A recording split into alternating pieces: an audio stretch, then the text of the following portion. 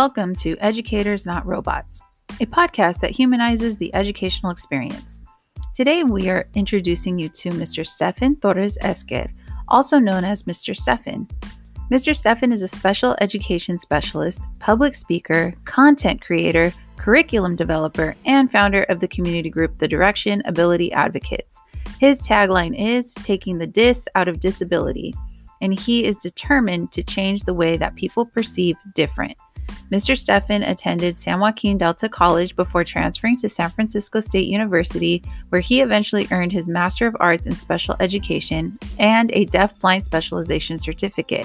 He won Bay Area Educator of the Year for 2018-2019 and has worked as a special education consultant for Stanford University and the California World Languages Project. Most impressively, Mr. Stefan has only been teaching for 6 years. He started his teaching career in San Francisco at the Thomas Edison Charter Academy and eventually transitioned to Lowell High School. Upon coming back to Stockton, he spent 1 year at Edison High School, and now he is currently teaching daily living and vocational skills in the young adult program for students between the ages of 18 to 22 with moderate to severe disabilities. He just launched his brand new project, the Ability Academy Click and Go distance learning program. This is an interactive online program for special education students and teachers.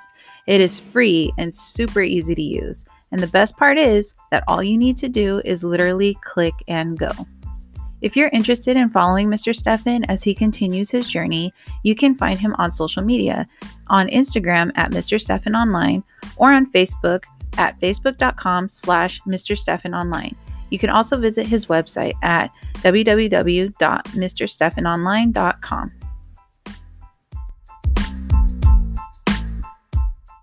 Here we are, Mr. Stefan. How are you today? Hi, I'm good. I'm so excited. This is such a cool project.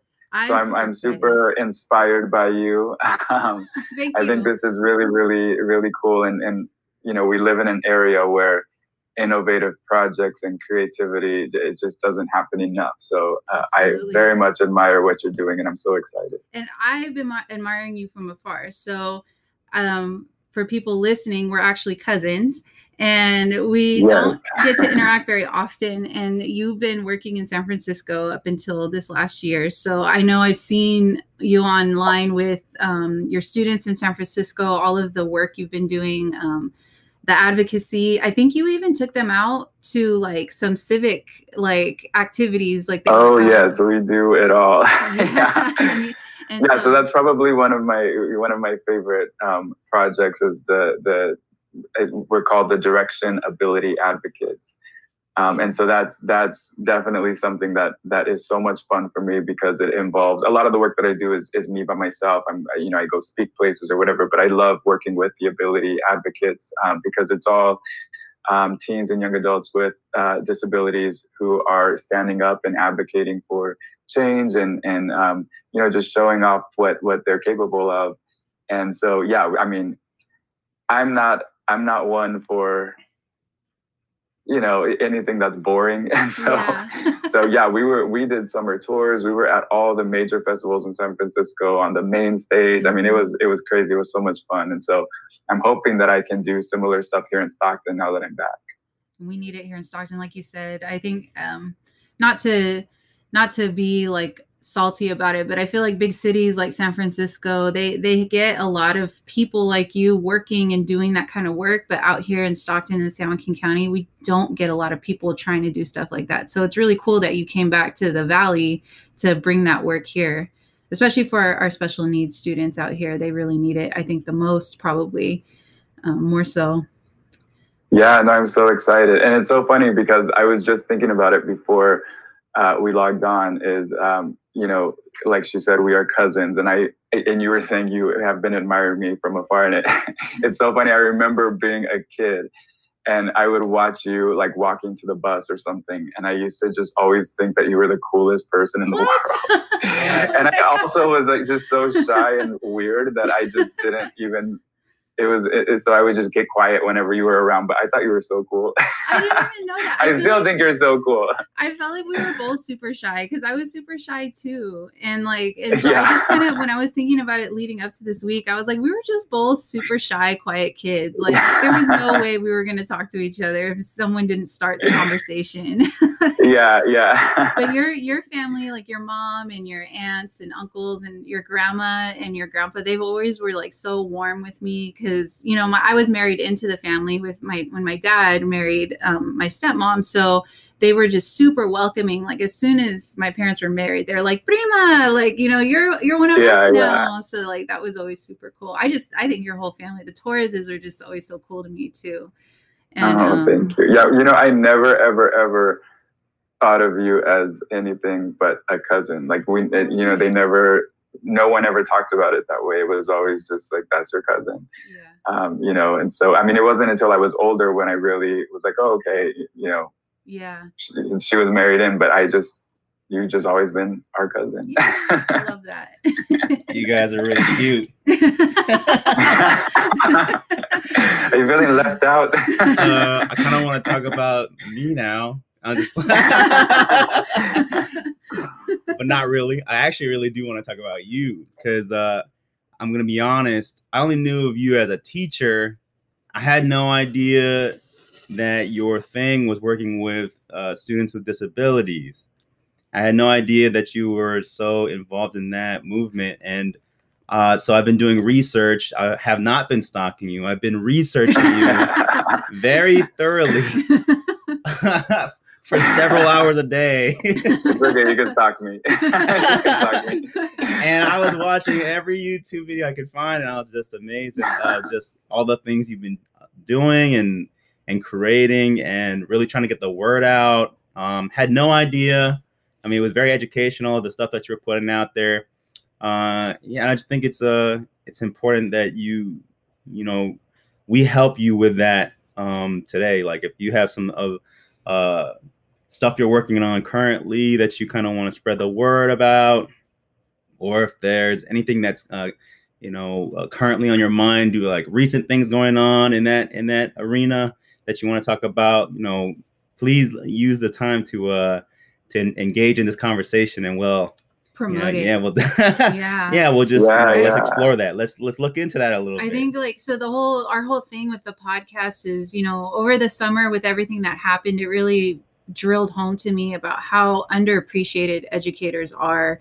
And we see it, especially with COVID. I feel like, we've been complaining about this for years, but we're treated like glorified babysitters, and that's not what we do. Yeah. We're not there to entertain the kids, although entertaining them helps them pay attention. But that's not what our number one priority. And I think that what it drives for me, and what we talk about, me and my husband, is that people just don't know what educators do and why we do it. And like that we're your neighbors. Like we're the people, like, when we go home, like your kids living at your house are our neighbors too. And, and I think especially for special education, that's such an unknown area of education. Even for me as a general education teacher, I rely so heavily on our SPED department to help me when I have a SPED student or a 504 in my class. I'm like, what do I do? I don't know. It's not working. I tried. And then they're always the ones who are like, did you try this? Did you try that? Like, so I think that you're going to have a lot to share, that people need to know this, like teach other teachers like me who are general ed, and then just other members of the community that this is part of our job too, is we get kids that have some really difficult problems that they were either born with or that were somehow imposed on them in life.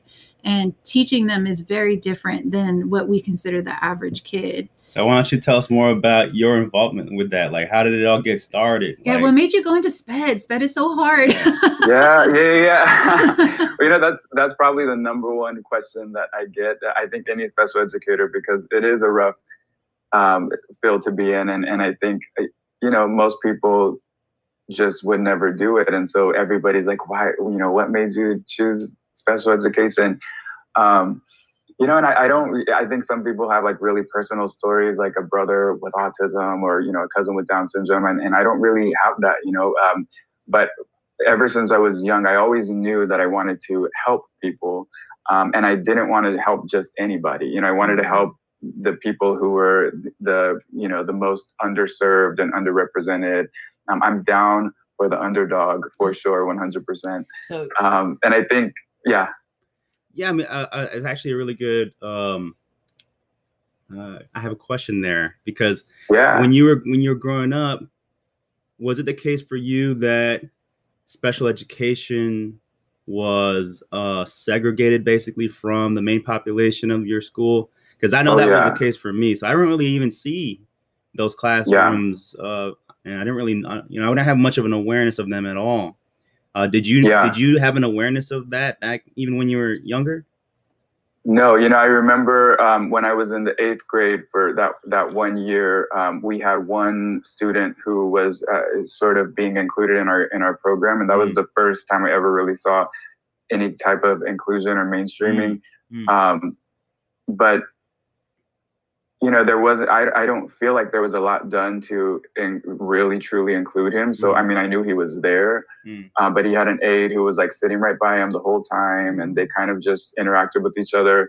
And then when I got to high school, I remember him because I would see him at high school. He went to the same high school as I did, but there was, it was very segregated. So I would see him around, but we were no longer interacting. But, for whatever reason, I always, I always knew he was there. I always noticed him sort of being there, but, it was just segregated again. And it still is in a lot of different places. It's not a very inclusive world even today.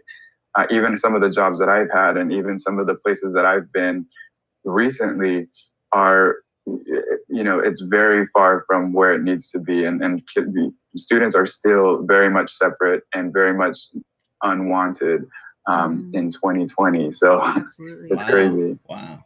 Yeah, it's pretty rough. I remember one time I was at an Inclusivity Institute last summer, and we were talking about the different oppressed groups.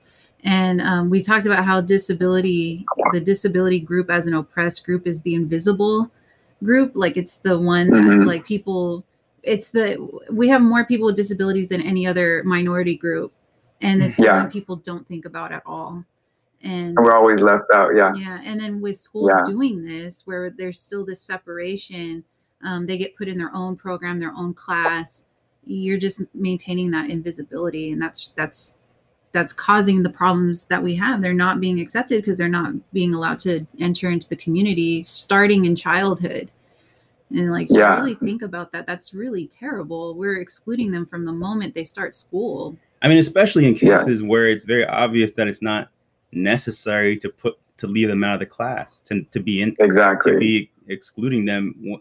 And one of the things that I learned from one of your YouTube videos was 13 or 14 different types of disabilities. As categorized by the California Department of Education or something. So the IDEA, which is the basically it's the laws that protect people with disabilities in America, and so you can qualify if you have any of those 13 disabilities. But I definitely think what you're saying is so accurate. Is even when we start having these conversations about diversity on different campuses or different districts, and we're talking about prejudice and we're talking about oppression, people with disabilities are so often left out of those conversations. And I do appreciate and I do honor the fact that so many other groups also need support, and they need change, and they need for things to be different. And we're in the midst of all the Black Lives Matter stuff, and all of that is important. Right. But the people with disabilities are the group that really it's still acceptable to treat them almost in a 1960s kind of way still today in 2020. So it is important for and I do a lot of advocacy, and I've had a couple of run-ins just through the years where people feel like what I'm trying to say is that no one else needs to be complaining because people with disabilities have it the worst. And that's not what I'm saying. What I'm saying is we just want to be part of the conversation. So they're all lives mattering you. Yeah. That's not even a valid argument. Yeah, with that IDEA stuff, I had no clue about that. I knew about like the No Child Left Behind, and I was familiar kind of sort of how that has influenced what's going on in classrooms as far as like students being more just having more inclusive classrooms. But that it really opened my eyes to like the level of responsibility that classrooms and schools are starting to have for providing inclusive education and really meeting the needs of students. And I was like, this stuff is, I mean, you're literally at the cusp of this movement. Like this stuff is just kicking off. And you're right. For the most part, people aren't aware. People don't know what's going on. And I think what you're doing is like, you're going to be one of those voices that gets people in the, that enlightens the future. You're really doing that right now. You. I hope so. It is, man. I'm telling you. TikTok. You're on YouTube. That's one of the reasons why I do things the way that I do. I had a really rough time in college because my professors, just they weren't able to see sort of my vision or why I act the way that I do or dress the way that I do or do business the way that I do. And so it was just constantly a struggle to push past that and to just follow my vision and follow what I was seeing in my mind, but I really do work hard to, to say what I need to say and to send that message in a new kind of way, because I think for so many years it's been so hidden or so just hard to find, and also it's presented in a way that, and I'm not hating on anybody, we need every kind of advocate that there is, and we need the people to stand at podiums, and we need the people to fight at the courthouse and all that stuff. But what I saw that was lacking was sort of an entertaining take on all of that, and something that the general public, people who otherwise just would never even think about disability, that's the population that we really need to be, looking at, because, and of course we need all, like I said, we need all the different kinds of advocacy, but we also need to have somebody who is going to bring pop culture into the mix, because whether we like it or not, we live in a society that's built on Hollywood and pop culture. Absolutely. And if we want a seat at the main table, we have to play the game, and I think there are lots of people doing similar work, but, I think what makes me different and what makes the ability advocates, that group a little bit different is, like I said, we're not going to, I also go to special education conferences and educational stuff and all of that. But to be honest with you, that stuff is kind of secondary to me. I'm honored to be working with Stanford. I'm honored to be doing all this other stuff. But,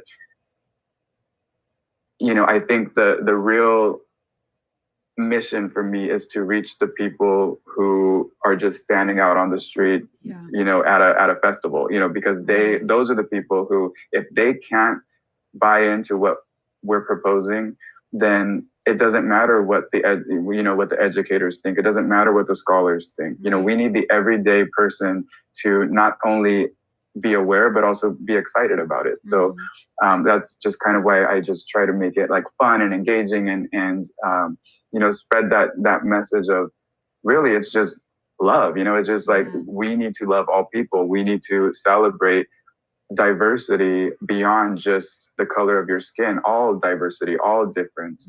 And so anyway, that was a very long rant. I'm sorry. I see you getting fired up. I like that.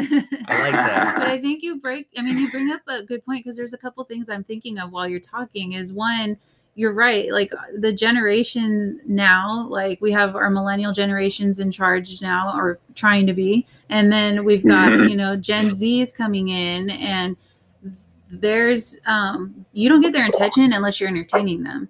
And so you got to do, like you said, you got to play the game. But then also I think about too, I could hear naysayers saying like, you know, you're somehow, what's the word I'm looking for? Like cheapening the movement. But it's like disabled people get to be entertaining when they want to be. Like they get to have fun too. And I don't see, like, I could see people kind of saying that, like, you know, we have to be serious about this. And it's like, but why? Like they're people, everybody's people, and some people want to be influencers. And if they happen to be disabled and also want to be advocates, like who gets to determine how people get to advocate for themselves? And I think there's like so many layers there that you're addressing when you take it to, you know, a pop culture perspective with your work. So I think it's, you know, I think it's great. I've definitely, you know, watched a lot of the stuff you put out. Like I said, one of the things that I really enjoyed was, you know, the music that you were making with your students. And why don't you tell us a little bit, like explain for everybody, I guess, who might, you know, fall onto this conversation. Why don't you explain a little bit about what you were doing in that project and how that helped your I guess your efforts? So I mean, again, I do a lot of different kinds of creative stuff, and it all started in the classroom. Obviously, it all started with me, you know, being interested in the field of special education, and you know, I was on the road to becoming a teacher when I started to have all these crazy ideas, and you know, initially, my ideas were just to go into a classroom and do this kind of work, but you know, just like Rosalie was saying, that's exactly the kind of pushback I've gotten all of my career is people don't understand. Why do I care about what I wear? Why do I, you know, why don't I dress like a teacher? Why do I cheapen the movement by you know, not acting like a scholar? And so I have had to sort of develop a thick skin because it's hard. It's hard when you believe in something and you come in with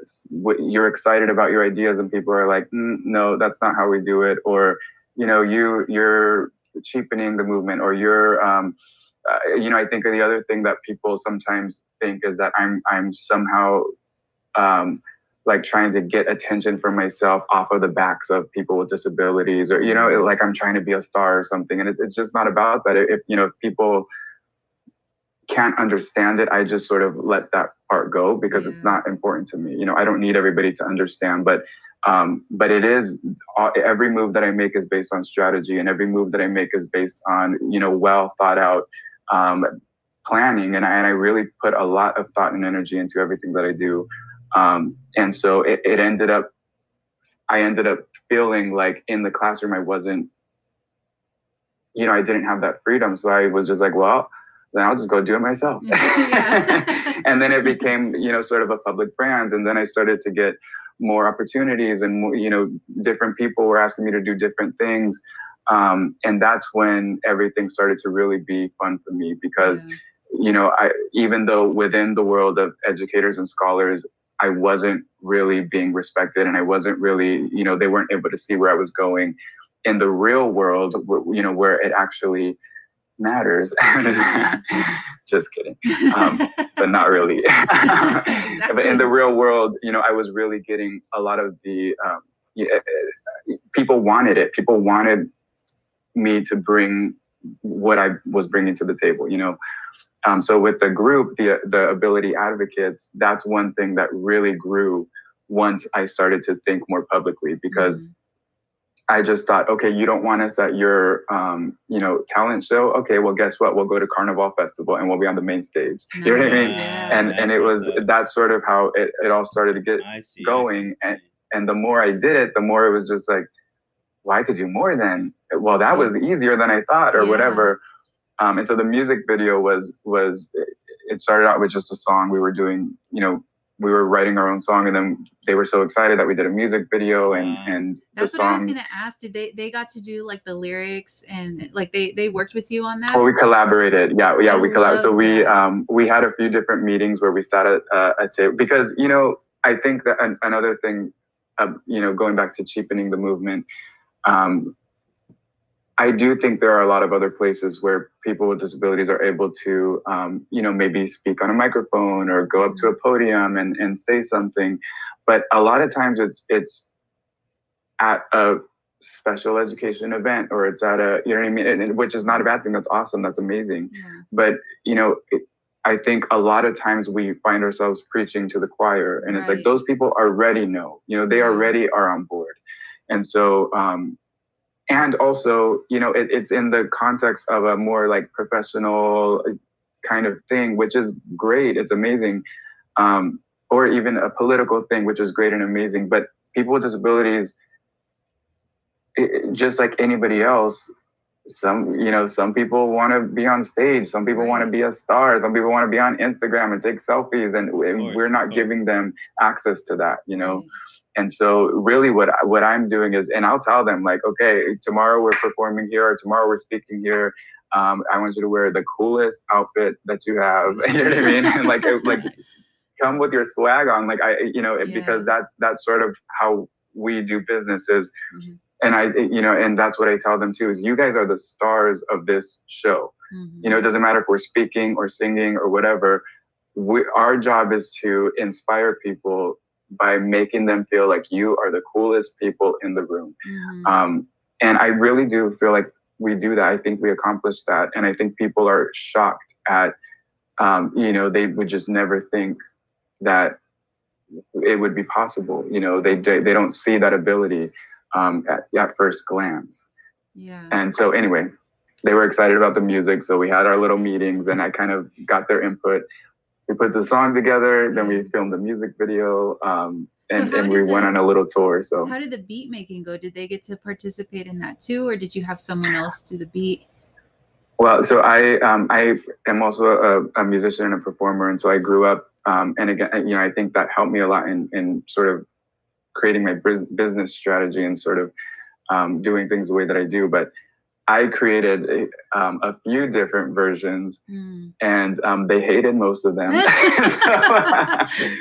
So I remember I had set up a deadline because I really wanted to go on tour with the song, and our tour dates were already scheduled. So I remember I stayed up so late one night because I had a meeting the next day with the Ability Advocates, and I stayed up late putting together this idea, and in my head I was like, they are going to like it or they're not, but it doesn't matter. We're going with this beat either way because I don't have time to make another one. Yeah. And thank God they loved it. So, so it ended up just working out. But I was like, this is what it is, whether you like it or not. But I love that, because I think that's what probably people need to understand is they're getting a lot of say in this. Like they're not being toted around. Like they're getting to write their lyrics. They get to decide the beats. They get to decide how they dress. And the lyrics, like he was playing the music the other day. We were getting ready in the morning, and I was like, that was the first thing I thought. I was like, they had to have written these? Like this is like authentic, feelings that they have. And you definitely got their personality out of it. And even in the video, I was like, man, these kids are fun. And what's wild to me is like, you literally are doing this in addition to your regular teaching stuff, right? Yeah. That's just crazy. Like, this is the stuff that blows my mind, is how much, and this is the point of this thing I think that we're doing, is we're like, we got to spotlight this. We got to make sure people understand, like, this is the type of passion that's out there. Yeah, because teaching alone, like just doing what you're required to do is so much work. Like we're doing multiple things at once when we're in the classroom. And then to go beyond that, it takes a lot. And I think there was something you were talking about earlier too, about the pushback you got, which made me think about just generally like going into an English classroom, because I teach English, and being like, we need to do things a little different, like, and then getting pushback from veteran teachers that are they just don't want to change. And that's where it really that's not the way we do that. That's not how we do things. We're going to do this thing we've been doing for 30 years. And this is the way we've done it forever. And it just like, it can be really frustrating. And I wonder too, because I feel like I really feel you on that, like getting pushback from people who are like, this is how we've always done it. How dare you try to shake things up?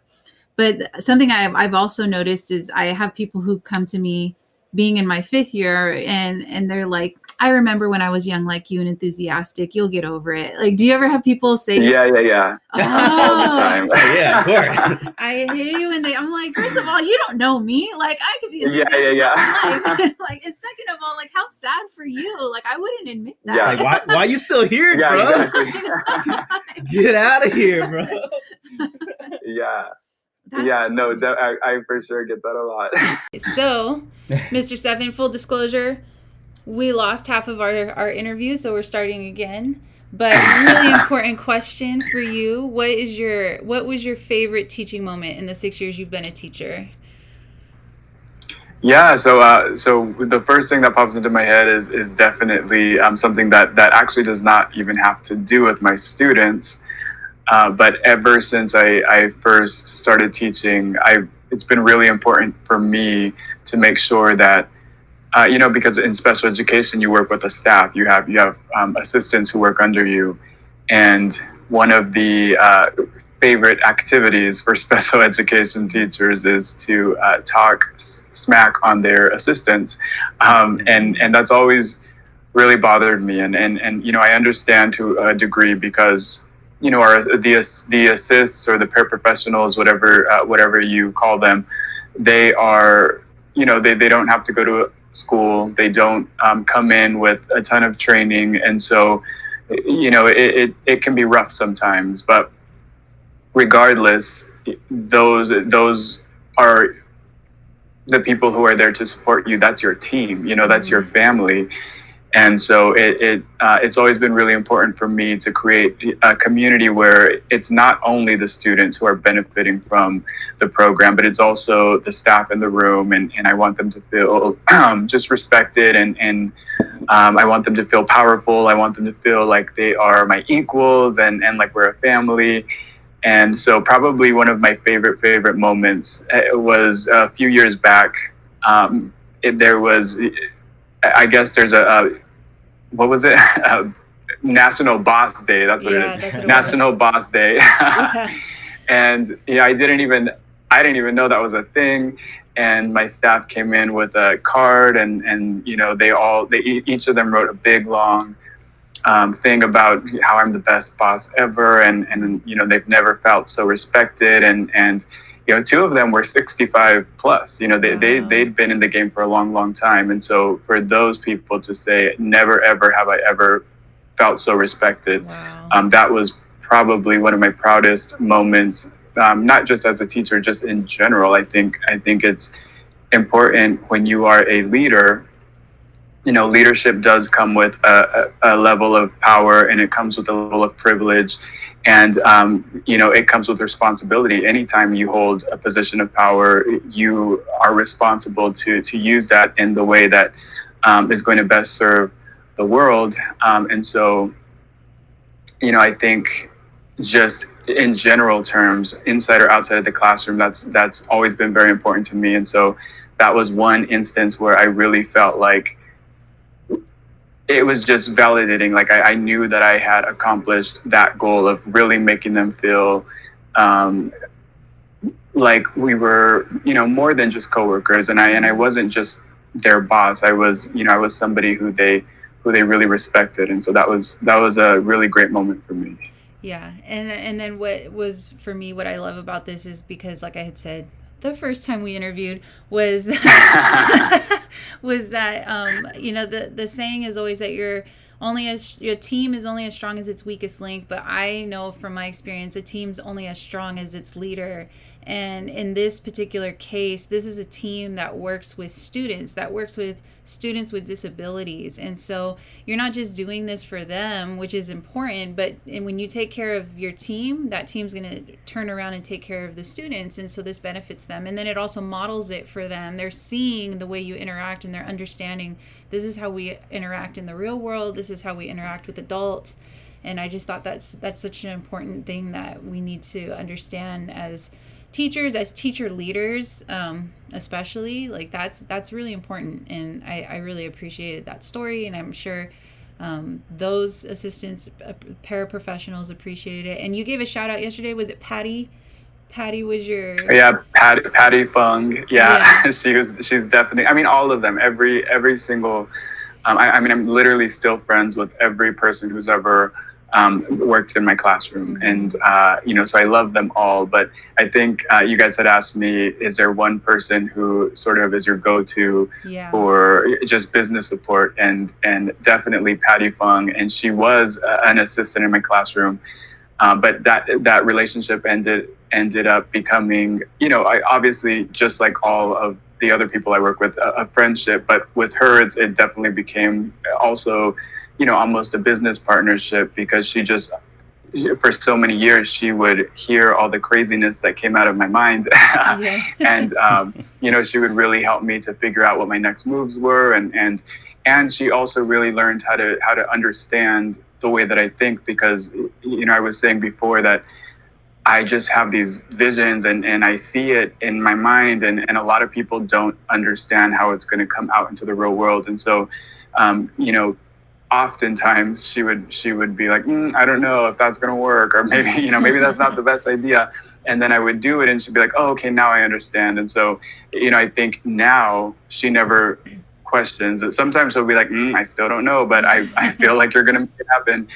So, really having somebody like that on my team, not only as a friend, but, as somebody, I really do call her often with business stuff. And I'm like, should I post this, or should I, I'm thinking of starting this project. Do you think it's worth my time and energy? And so she's really somebody who has become more than a friend. And, she's very much a business partner for me at this point. Yeah. Well, shout out Patty Funk. Yeah, for sure. Yeah. We need our teacher allies and to always support them too. And I think that was interesting when you first mentioned this story. I didn't realize that there was this cultural practice of special ed teachers not being so caring to their paraprofessionals. I've only had experience with paras. Well, when I had my collaborative teacher last year with me, we also had a para assigned to us, but we're actually kind of short on paras at our site. So she ended up having to go to another class that just had more of a need. And she was great. And then the only other times I've worked with a para was when I was a sub, and I've subbed for special ed, and I needed them. I didn't, the teacher wasn't there. Yeah. So I was like, what do you guys do in these situations? And they always helped. So it didn't even occur to me that was like, I guess I've just been lucky that I worked with paras who had good relationships with their sped teachers. But that's, for me as a general ed teacher, very enlightening to know that that's kind of a thing that happens in other areas. Yeah, and I mean, and it definitely, I'm not hating on anybody. I understand how people could go in that direction. Like I said, a lot of times they do come with little to no training. Mm-hmm. Many of them didn't go to college. They're not special education, they're not knowledgeable on special education. I get it. I get why it could be frustrating. But I think the thing is, there are amazing paras and amazing, assistants working in classrooms. And then there are other people who maybe aren't so amazing right off the bat, but I think this can be true for special education teachers or general education teachers, and really for anybody who has any type of position of leadership. The thing is, it doesn't matter. It doesn't matter if they're great or if they're average or if they're below average. What matters is that you have the power to make or break their day a lot of times. You have the power to make them feel powerful and empowered. And if you don't use that power to do that, in my humble opinion, you aren't using your power to its full potential. And that's what it is. It's there are tons of paraprofessionals who have amazing work ethic and so many skills. And it's easy to love them, it's easy to respect them, and it's easy to include them. But it's all of the people who are coming from just various backgrounds and from all different kinds of neighborhoods, looking for work, and they happen upon this job, and maybe they're not the best suited, but you have the power to empower them to become better. And you have the power to make, like I said, make or break their day. And that's a huge responsibility, Absolutely. Regardless if it's a paraprofessional or the custodian or whoever. We do, even general education teachers hold a lot of power in that regard. You have a custodian who comes in your classroom every single day, and you have the choice to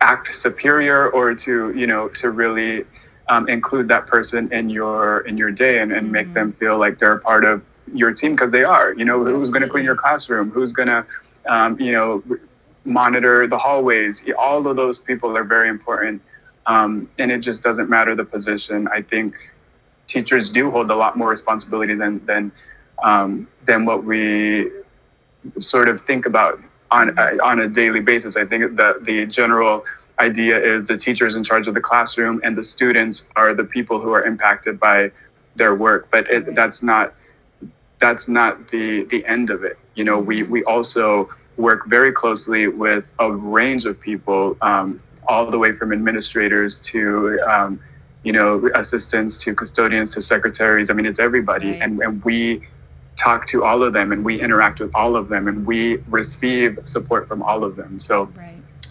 Just using that leadership and that power that comes with it for good, I think is such a big message, especially for new teachers, because it's easy to walk in with a big head and to feel like, oh, I'm a boss now because I'm a teacher, right? And it's like, you're not that cool if that's the way you're thinking. A lot of props, man, and a lot of respect, much respect to, the fact that you had that wisdom, I guess, that you were able to adopt that perspective and develop that philosophy. It speaks really to your skills and abilities as a leader,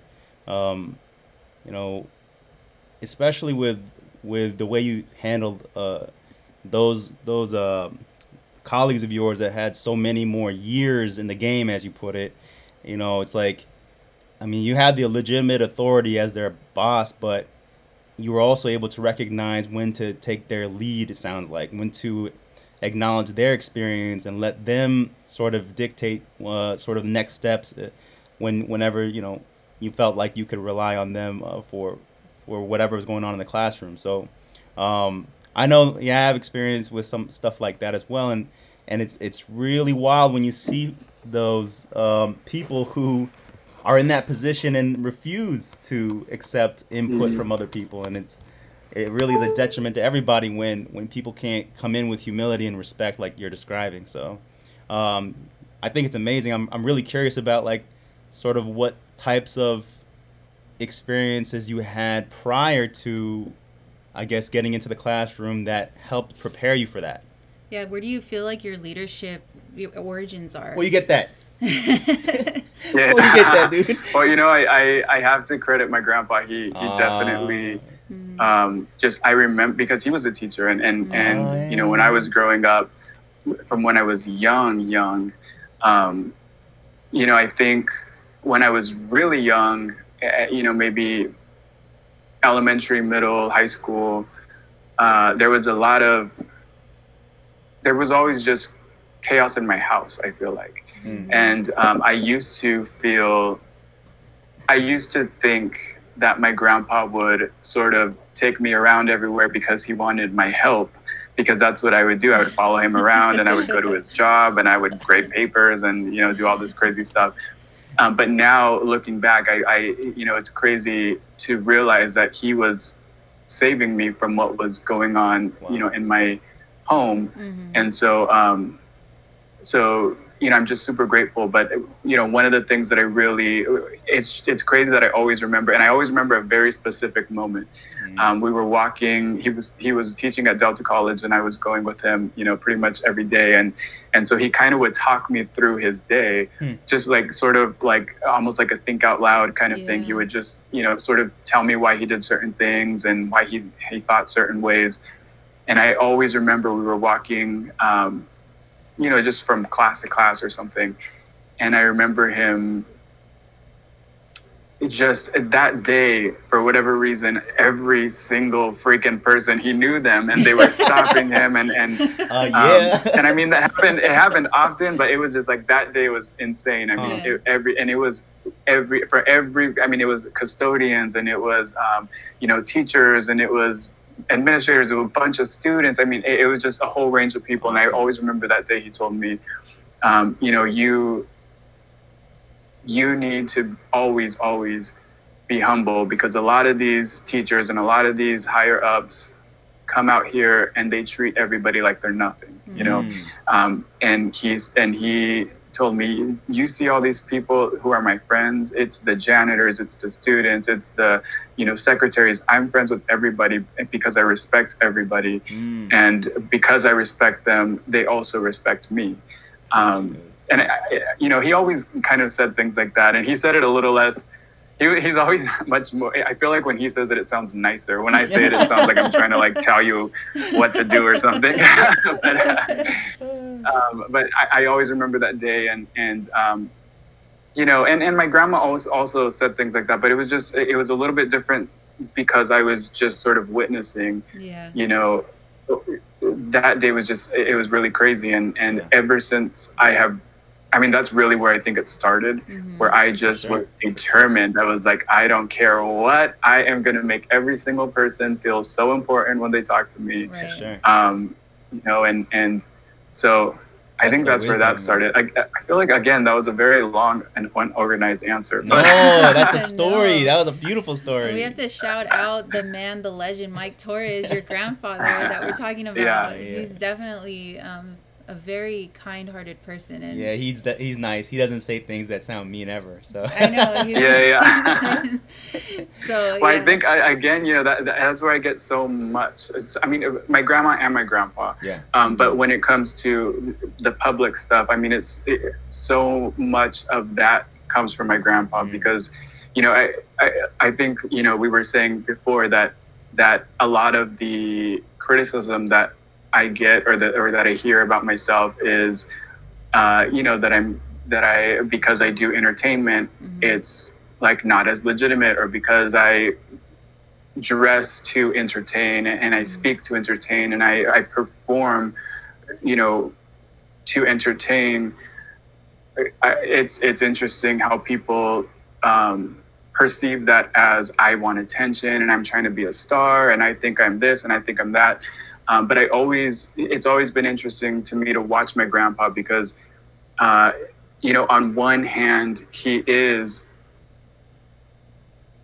that star power, I guess. Like he does walk in and perform, and he does look for the attention when it's time, But he also really, really always, it was always important for him to, sort of talk to me about how there's a time and a place for that. And then you also need to turn around and be humble. And you also need to realize that is a job and that's a strategy and that's not who you need to be every day of your life. And so, it's very interesting to balance that. And it's very tricky sometimes. And so even, I think especially for me, because I'm bringing entertainment to a world where it normally isn't there, and so I'm always thinking about, okay, is this, because a lot of times I'll post like pictures of myself because that's what gets attention, and then I'll put my message and I'll share my ideas or whatever, and so it's almost like an influencer approach to well, you are talking about disability. Legitimate influencer, and it's not in it. I think people want to put a negative connotation on that, but the reality is that's the future. And I think if you try to deny that, you're just in denial, right? Because the more you see teachers utilizing social media, the more you see teachers being effective at reaching their students.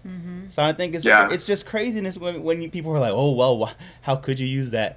You're going to use any tool you can to be effective at your job. And I really appreciate what you've done.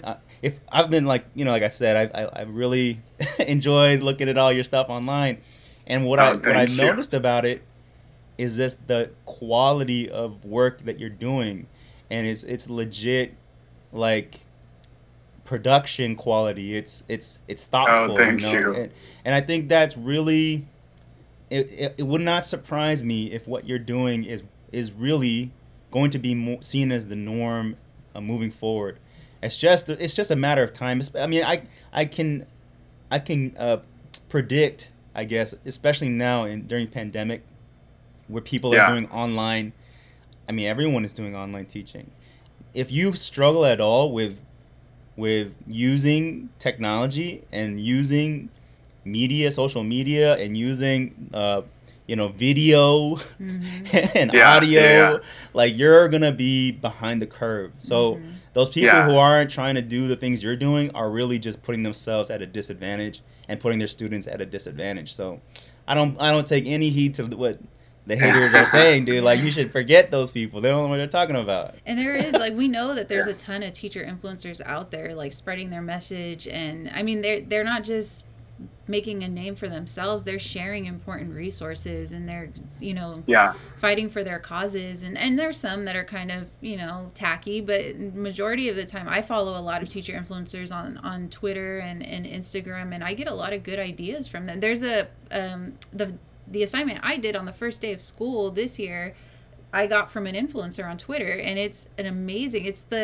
apparently it's a well-known thing. I didn't know. I heard about it on Twitter, but it's like a letter of 10 things I wish you knew. You write this letter to your students, and then you have them write one in return to you. And kids love it. They love it. I've been reading them all weekend. I love it. Like, she reads them to me because they're so good. I read them to him because they're just so sweet. Some of them are hilarious because they, you know, you find out who the comedians are, and then you find out who are the ones that I mean, they'll be honest. Last year I did it in the middle of the year, and I had decided this has got to be a beginning of year project, and but last year, because my students we had already known each other for at least a semester, they were very vulnerable in those letters and shared things with me that were just heartbreaking. And so, and I got that idea from Twitter, you know, and so I think that's important, that you're sharing resources, you're up with the times. It's okay to be entertaining. And I think also, the other thing I think about is one of my other friends who teaches, he shared with me that he has a special Instagram just for his students. And he was like, communication was so much better when I created this Instagram. Like, they were watching. And so he sent it to me, or like he followed me so I could follow him so I could see it. And I was like, that's genius. Why did I not think of that? You know, like, if you're not keeping up with social media, like, what are you doing? Because that's how you get to these kids. That's what they're on. I think especially too with your area with special ed, it's huge to be bringing that into the mainstream. I mean, it's just perfect, man. Like, you have this issue, you know, that really is in the back or underground, like you're saying.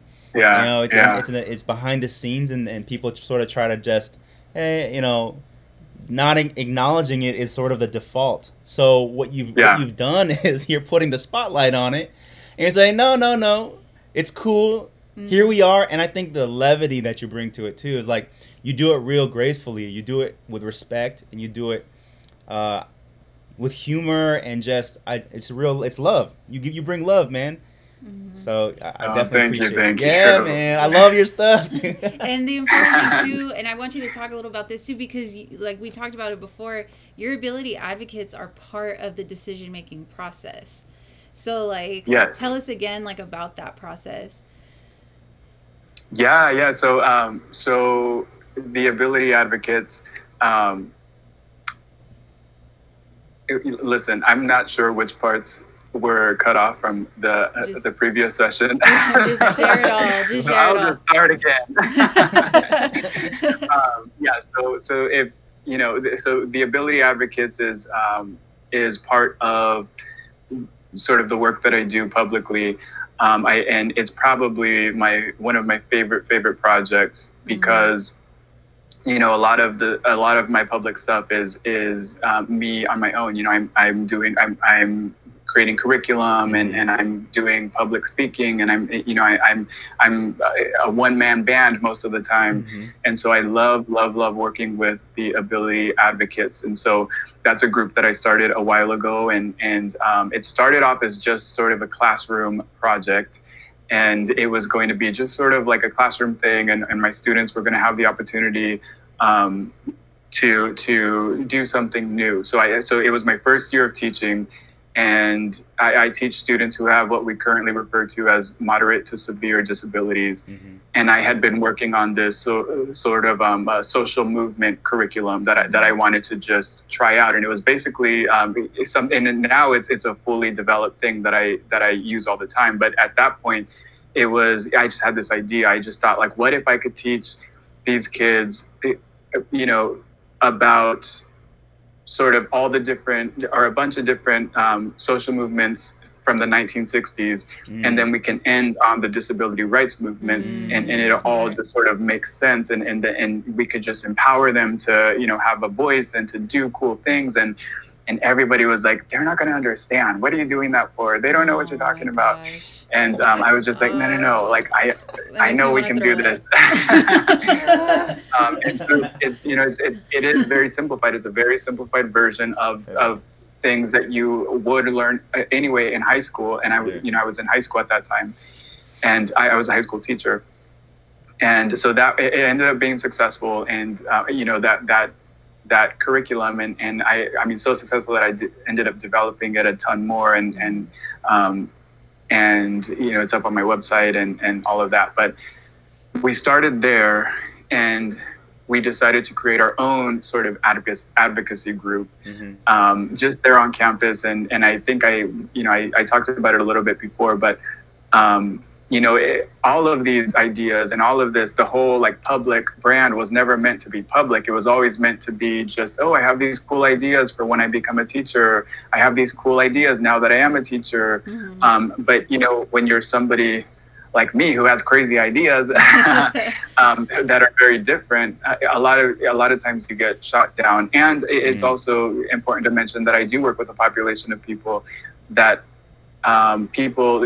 most even professionals, grown adults, don't know how to understand people with disabilities. And so, you know, I was just shot down enough times that I was like, well, you know what?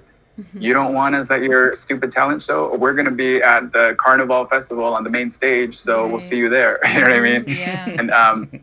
And so that first year I scheduled this tour, and it was all of the major, most iconic festivals in San Francisco. And I was shocked that they all gave us time on the stage. So then I was like, well, we should do more of this. You know, if it's possible, why wouldn't we? And that was sort of the start of all things, you know, public that I do now. And so with the Ability Advocates, it just ended up being something that grew, and it's not just students in my class anymore. It's students who have been in my class, or students who were never even in my class, and it's students in San Francisco and you know, in Las Vegas and just all, you know, it's expanded, and I hope that it continues to expand. I'm working on ways to you know, do stuff during the pandemic, but definitely after the pandemic, there will be just so many opportunities to bring that to Stockton. One of the biggest, not the biggest, but one of the maybe coolest projects that we did was our, you know, original song and music video that came along with the song. And so, yeah, I think that's what you're asking me to talk about, and then I just went on this big long rant. No, it's okay. It's but good background on how you got to that point to get them to write a song. Yeah, so it ends up, so basically our mission is to provide opportunities for people with different abilities to be seen, heard, and respected in our communities. We want to put them in positions of public leadership. And so a lot of times that involves being up on stage, or being at community meetings, or being at, you know, wherever.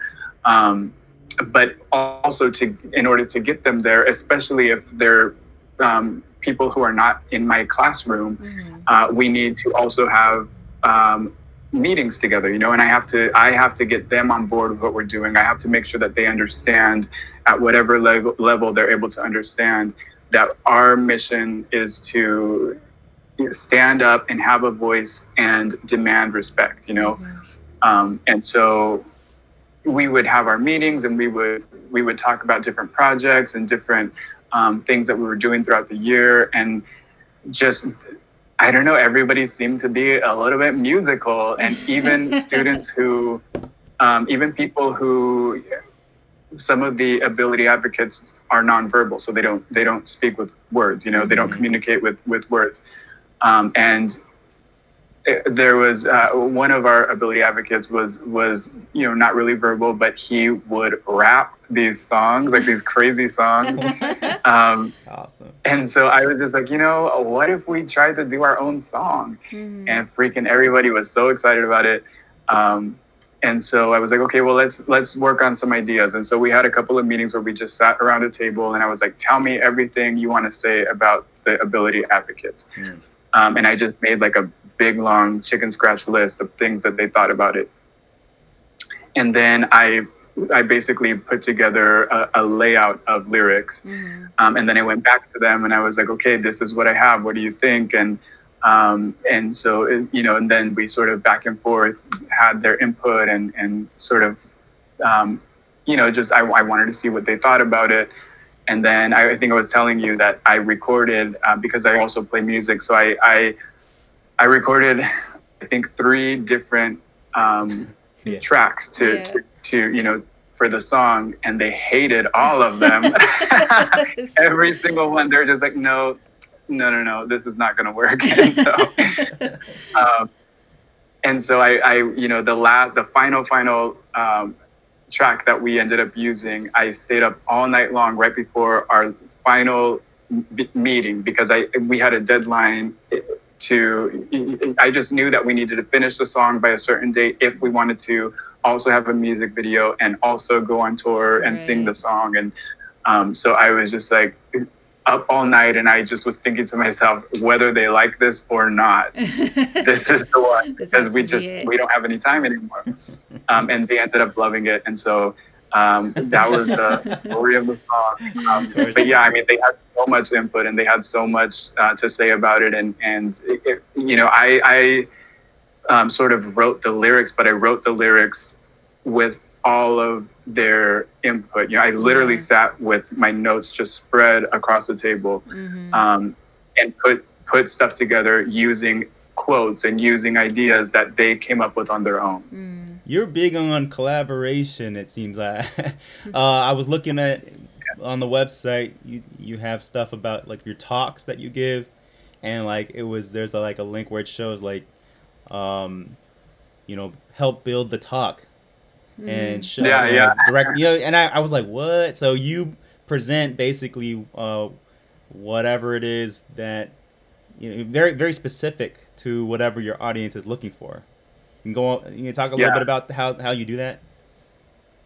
Yeah, definitely. So on my website, there is, I created this chart to sort of, help people determine, first of all, whether or not they want to book me for a speech, but also so that they kind of see what I normally do. And then I do have the option for, if you want something else, if you want something that's not here, let me know and we can figure something out.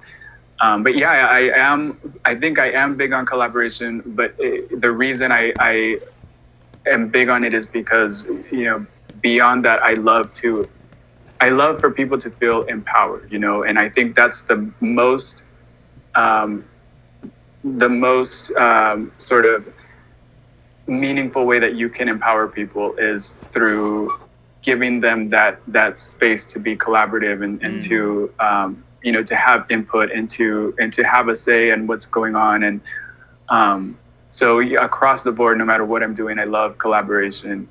So I love to do live events because I think, first of all, a lot of times, we talked about it a bit before, that a lot of times people will go and speak and they say a lot of the same stuff that I'm saying, but it's maybe a little boring, or maybe, maybe it's like not so fun to listen to. And then the message isn't sent all the way, and so I do love to do live stuff because then I get the opportunity to go to all these different kinds of places, and I get to, I treat it like a concert, you know what I mean? I go up there with the intention to like get people up and get people excited and get people to feel like inspired and motivated. And my intention is always, I never ever want there to be a moment where people are sitting there just praying for it to end. You know what I mean? Because it's really interesting. I go to enough stages where I'm sitting there praying for it to end. We were talking to another performer who's also a teacher, and I just think it's very interesting because you see the qualities of a performer and how valuable it is to know how to read an audience, and how that really impacts whether or not your message gets across. And it's the professors and the teachers I've had and that were most effective in my life have always been the ones who knew how to read a room and could adapt and sort of like, oh, I'm gonna adjust now because all of you are off somewhere else and you're not here with me, so let's get back here and let's talk about it. And I was like, wow, you know, those who had that skill I always admired, and it's definitely got to be true for you. You know, as a performer, you probably developed that skill quite a bit.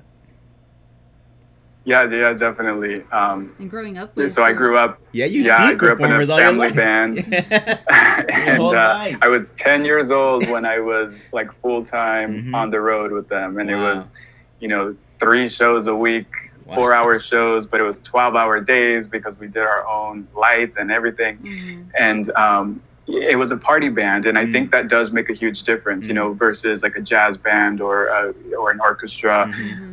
A party band, when you're in a party band, I would say 80% of your job is to read the room, you know, because you are the party. You have to be exciting. You have to be fun. You have to know when you need to switch up the next song because people aren't responding, you know, otherwise the party dies, literally.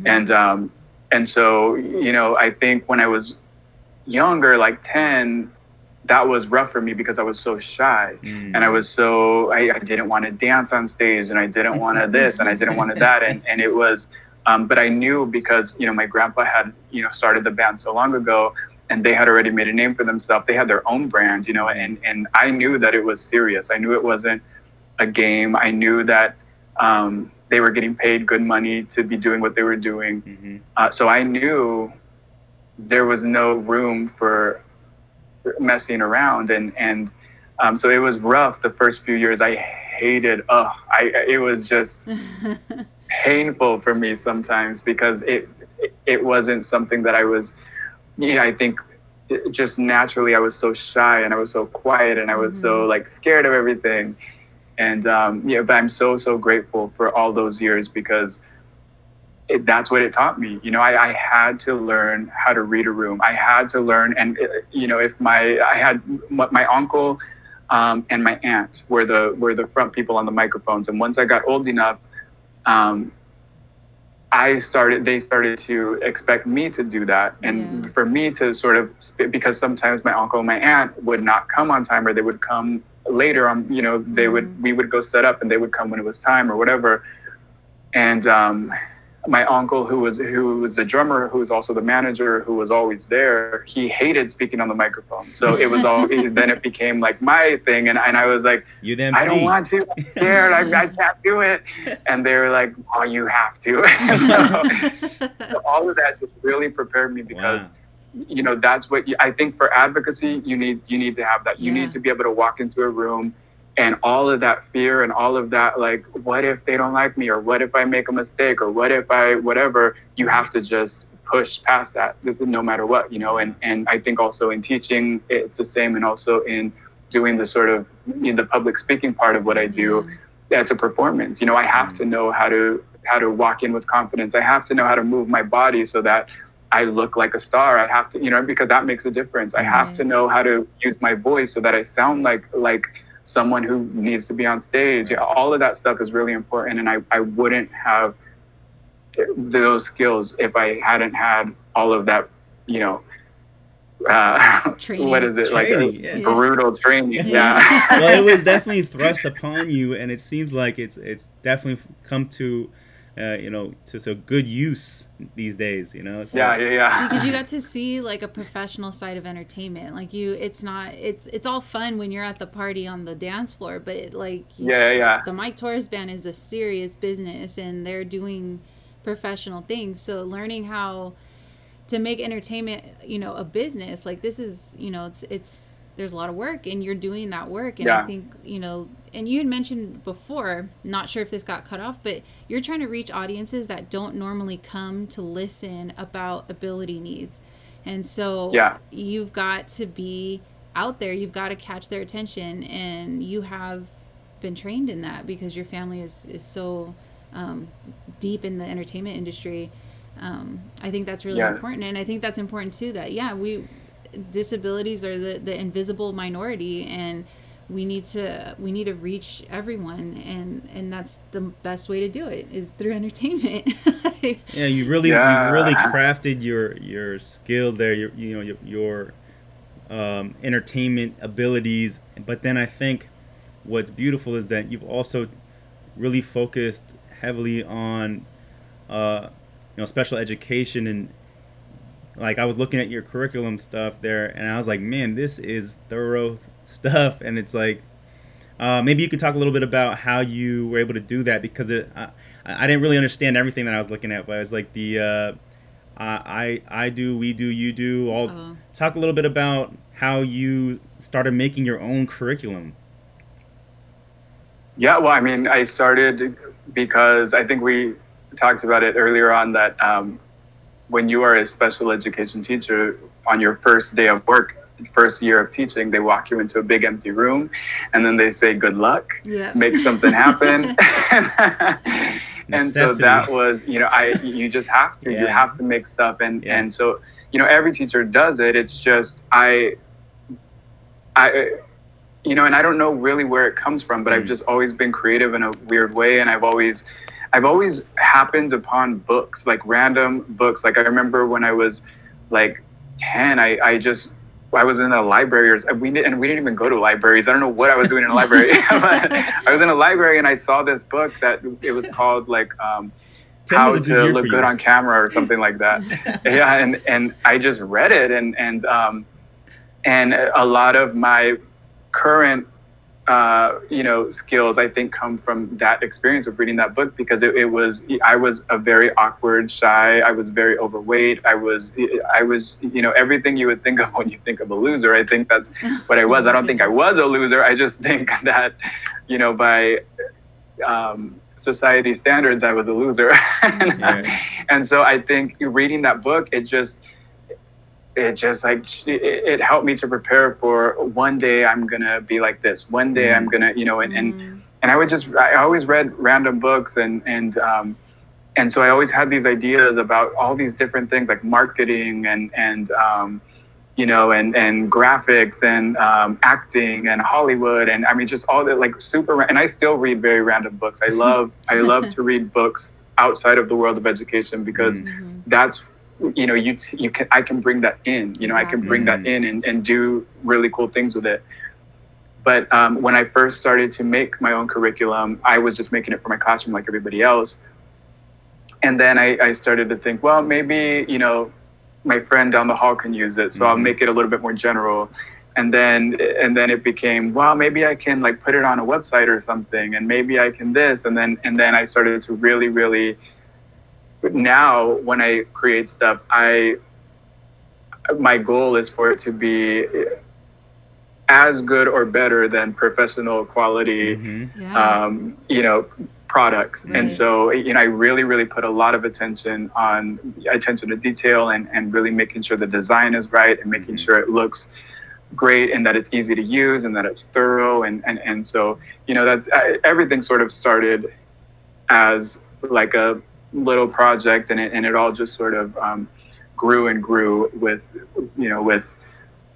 the more I did public work, the more I wanted to just make sure that I was presenting high quality content across the board. And I think that leads us into what I think also got cut off, is that the current curriculum you developed for distance learning. If you want to talk about that. Yeah. So I'm very excited about it. So I had already started working on a project called the Ability Academy Online, and it was supposed to be just kind of like a few video lessons and video activities that teachers could use for distance learning. And it was right when the pandemic started, and it was meant to be sort of a limited program. And then I realized that we were coming back to distance learning. And so I ended up spending a lot of the summer sort of revamping that program and making it into this this interactive sort of slideshow that you could use for your classrooms for special education, and it's interactive, so it can be different every day, and there's a whole bunch of different activities and assignments on there, and it's so easy to use.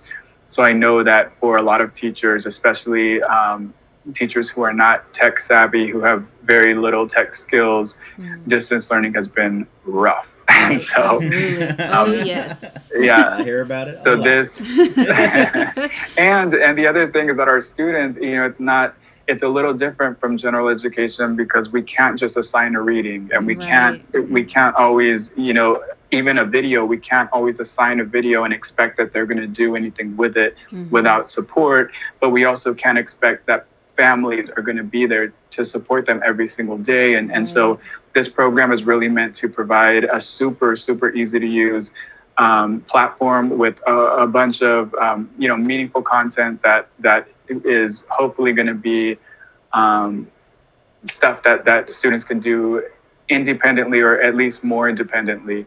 And it's called the Ability Academy Click and Go program, and I'm calling it that because literally all you need is the link to the presentation. You click on it and you can get started right away.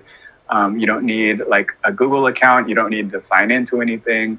It's very easy, and so I'm excited to put that up on my website. And you're offering it for free. You're for free. Yeah, you're like, which is also super awesome. You're helping out these teachers that are struggling in this time, and I think that's such a noble thing to do. Put all this energy into something, and then you're offering it, which also makes me think about the people who come to you and say like, you're just trying to be famous or whatever, and it's like, look at the work he's doing. Like, that's not you don't do that kind of stuff and offer it for free. Yeah. Yeah, no, everything I do is for free. The only money making part of my business is the public speaking. That's the only time that I make money, and that's only sometimes.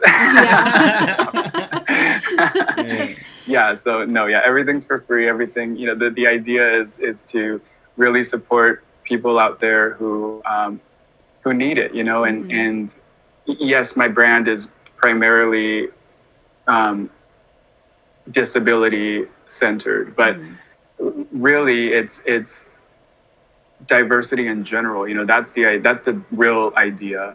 Because even when we talk about inclusion for people with disabilities, how can we achieve that if we're not advocating for inclusion for everybody? It's just, it wouldn't work if we are, if you're fighting for the inclusion of any one group of people, you're going nowhere. I think we need to really, it needs to be everything, and it needs to be everybody. Exactly. And so, it's a lot of fun to do some of the stuff that I do, and it's a lot of work to do some of the other stuff that I do. It looks like so but at the end of the day, work. Oh my goodness. And I think that's super important. Is like you said before, this is the invisible minority, and we've got to include them in the conversation. And we talked about universal design for learning a lot, especially those of us in the area that went to Teachers College. They really incorporated UDL into our credentialing program, and we talk about that all the time. Like, how do we create ramps instead of stairs, in our classroom? Because I love it. Everybody can do it. Anybody who comes in, it's there and it's accessible, and it doesn't overburden the teacher in having to make, when you're a general ed teacher and you have an IEP or 504 student, you've got to modify, so you got to do something different, and that's a lot of work.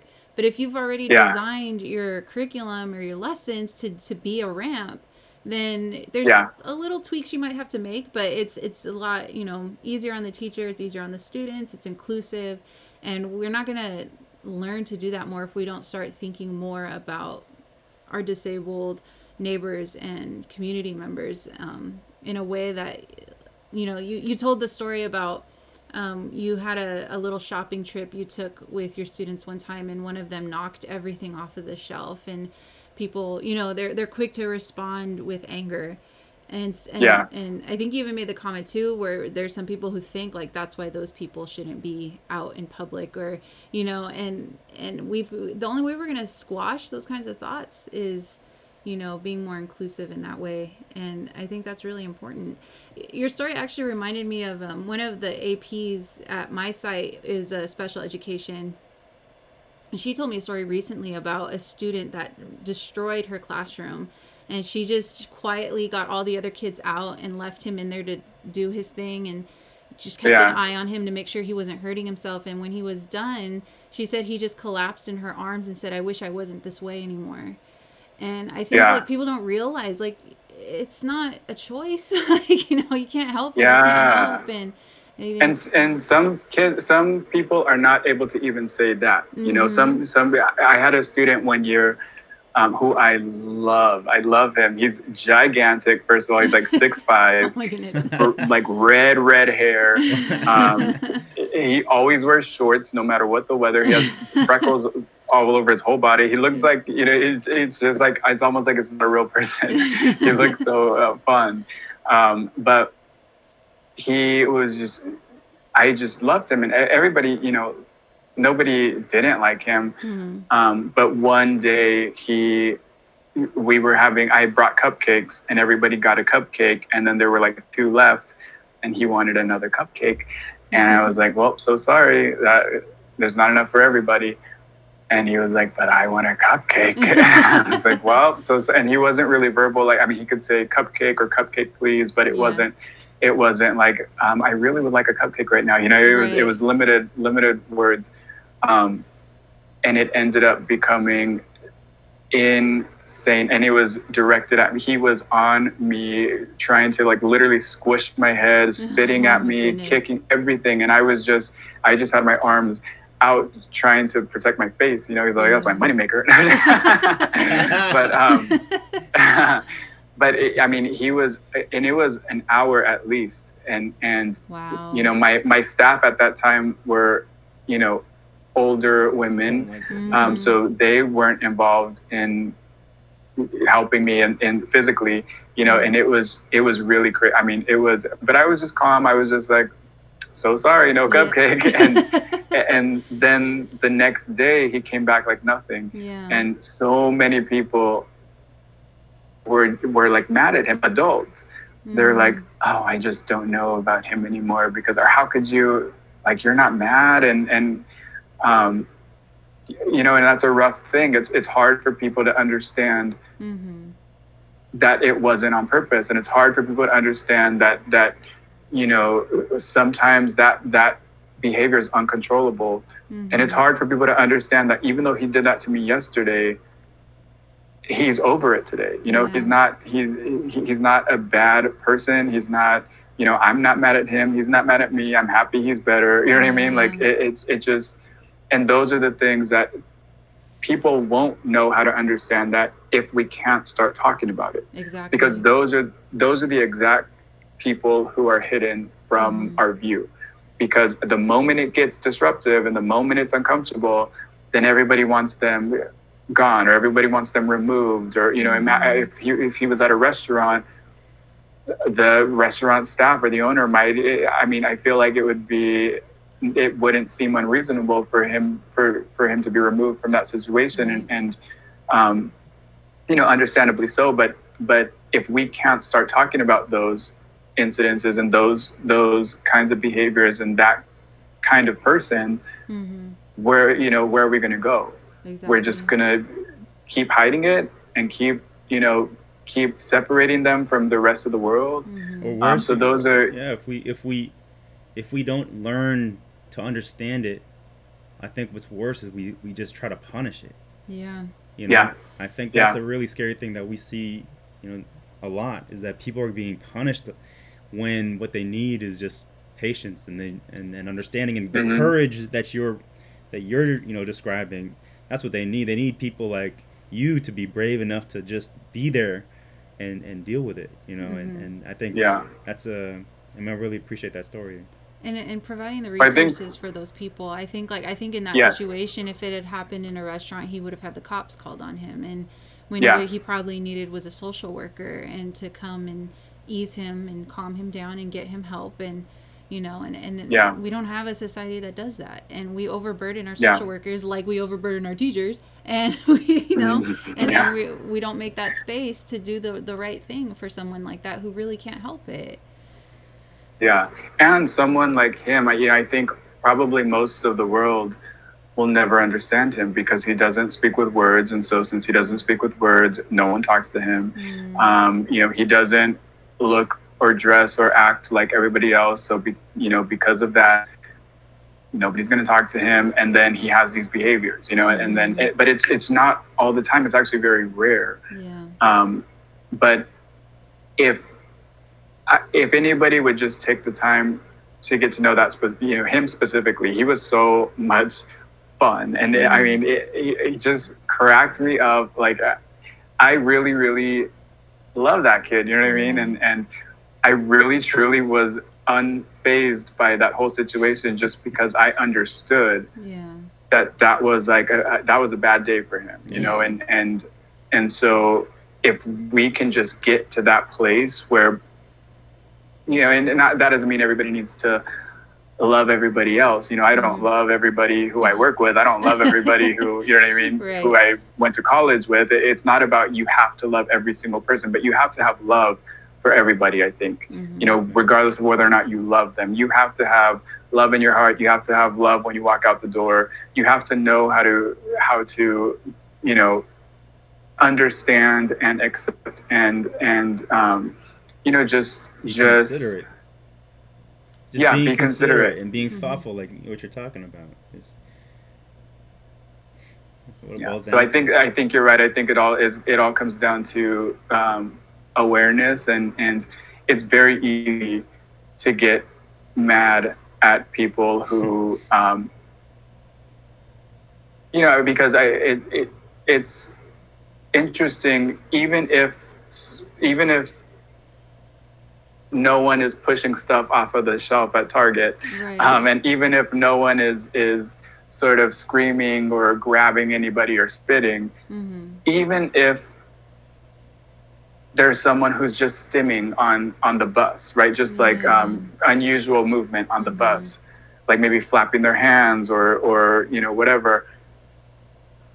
People still look at them with disgust. It's insane, and it's crazy that people are so disgusted by anyone who's different in those kinds of ways. And so, I think you're right. It's so hard to look at that. And a lot of my job involves going out into the community because I'm teaching them how to ride the bus. I'm teaching them how to make purchases. I'm teaching them how to become independent, hopefully, or as independent as possible.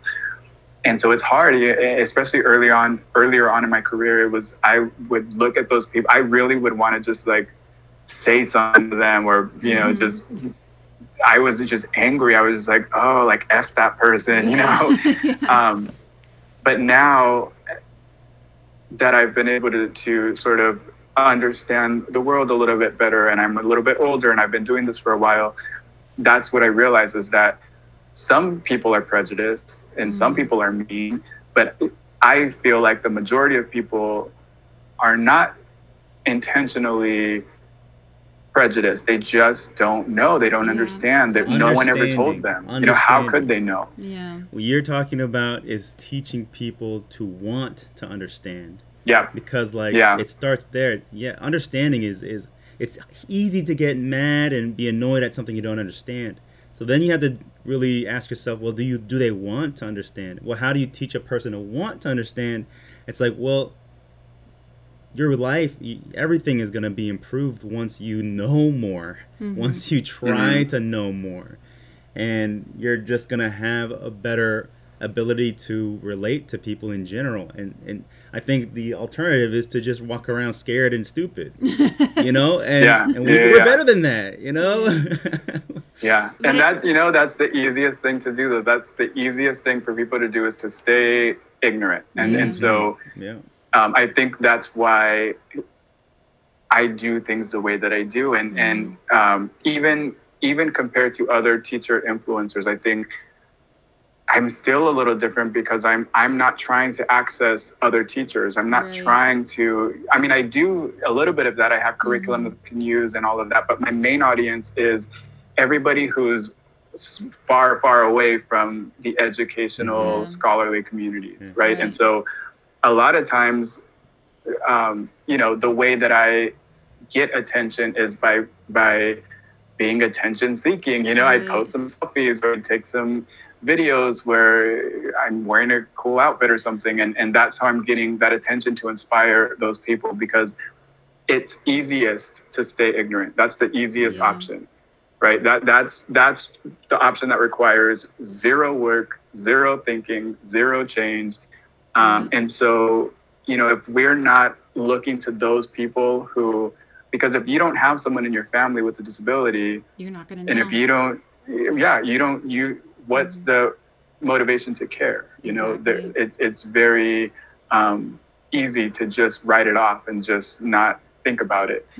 So my mission is really just to bring it to the front of people's minds. And if they're following me because they think I look cool or they like, you know, my outfits or whatever, every time they see a post, there's that message underneath, you know, and every time they see me, I think even if there's no words on, you know, my picture or whatever, I think people associate me with disability. They associate me with you know, special education and advocacy and all of that. And so even just, you know, just being seen in that way, I think is keeping that message at the front of their minds. And that's what it's about, is people have to be interested and they have to be motivated and inspired. And if they're not, the other option is to do nothing and to stay the same. And you're accessing the most opportunity by casting the wide net that you're casting. And that's what I really appreciate about the strategy, because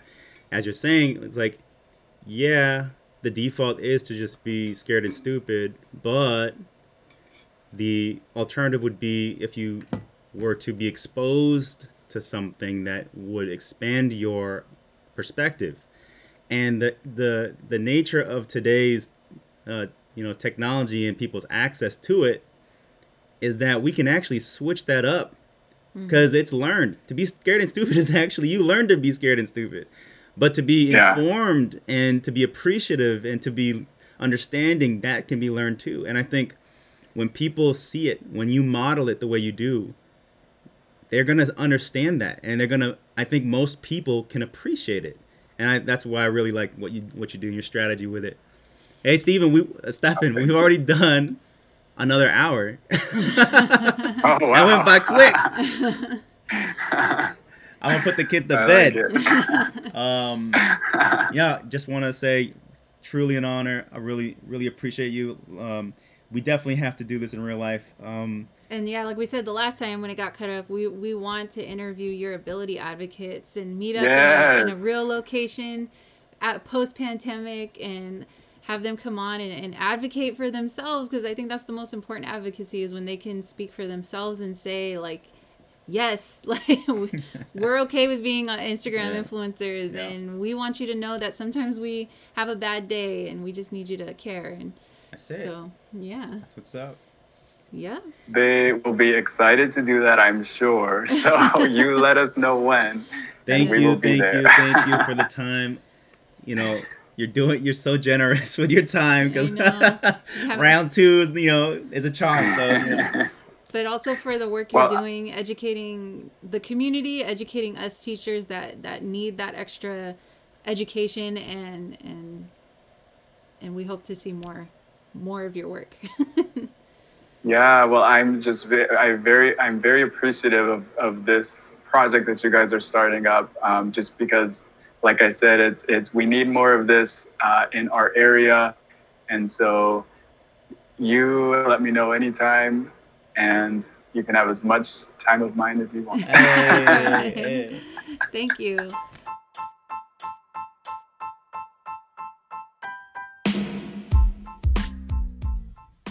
If you have made it this far, all the way to the end of our interview, we thank you so much for sticking with us. We hope you enjoy listening as much as we enjoyed having this conversation with Mr. Stephan. If you liked our episode, we hope that you will leave a review wherever it is you accessed your podcast. This is especially true for Apple Podcasts because the more reviews we get, the more visibility our podcast gets, and we can draw in some more listeners. Also, tell your friends about us, and hopefully they'll enjoy listening in too. Thank you so much again.